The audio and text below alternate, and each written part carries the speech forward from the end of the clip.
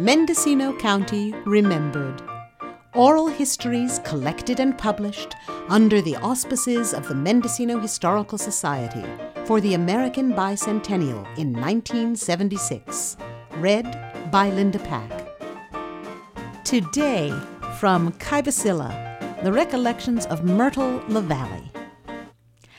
I was born at Glen Blair in 1893. It was a mill town. It's 7 miles out of town east of Fort Bragg. But we left Glen Blair when I was only a few months old and we went to Kibesillah. That's 14 miles up the coast, and Papa worked on a ranch there, shared with Cooper and Weller. It was on both sides of the highway, and the mountains were in the back and the fields were in the front. My father did farming, raising hay and stock. To tell you all the things he did would take a long time.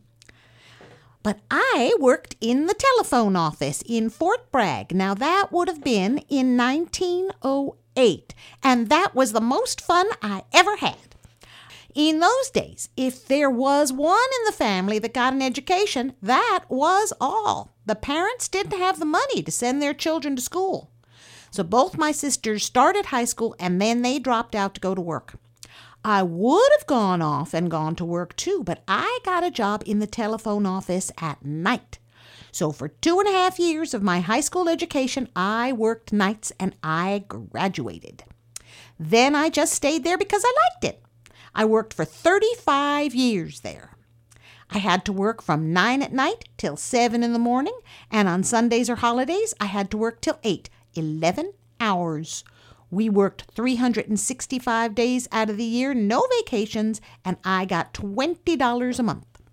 I worked from 9 at night till morning, and then I would walk down to Noyo to the ranch and get my breakfast, and walk back up to the school, and then walk home after school.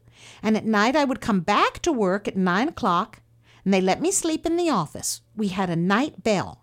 There were many nights a person never got to sleep 1 minute. It was busy all the time. You know where so-and-so is down in Fort Bragg. The telephone office was in there. When I went to work, they used to have wooden switchboards that had 99 lines on it. You plugged in and you said, "Number, please," and took their number and rang it for them. And the girls had to answer local calls and long-distance calls and take telegrams, and they had to be wire chiefs down there at the testing board for hours, and do everything had to be done. We only had one wire chief, and we'd change the ringing machines and clean the carbons and do everything that was to be done in the plant department, too. Now, I was the only one in my family that got to graduate from high school. I remember the day I graduated. It was just an ordinary day for me. In the evening, I put on a long white dress that we had made, and the lady fixed my hair, and she put a big mullein bow in it. Mullein has a sheen. It's real fine, something like a curtain material would be, a great big bow. Then I went down to the graduating exercises, and when I got out of the exercises, I went to work. The chief operator worked the 2 or 3 hours I had to be off, and as soon as I finished down there at the school, why, back to the office again. I loved the work. I was chief operator in that telephone office for 28 years. But I met my husband at Westport. He was born there.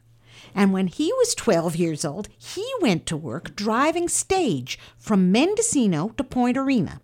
He went to Point Arena and he asked Mr. Halliday, who had the stage line, for a job. He asked how old my husband was, and Fred said, "How old do you have to be?"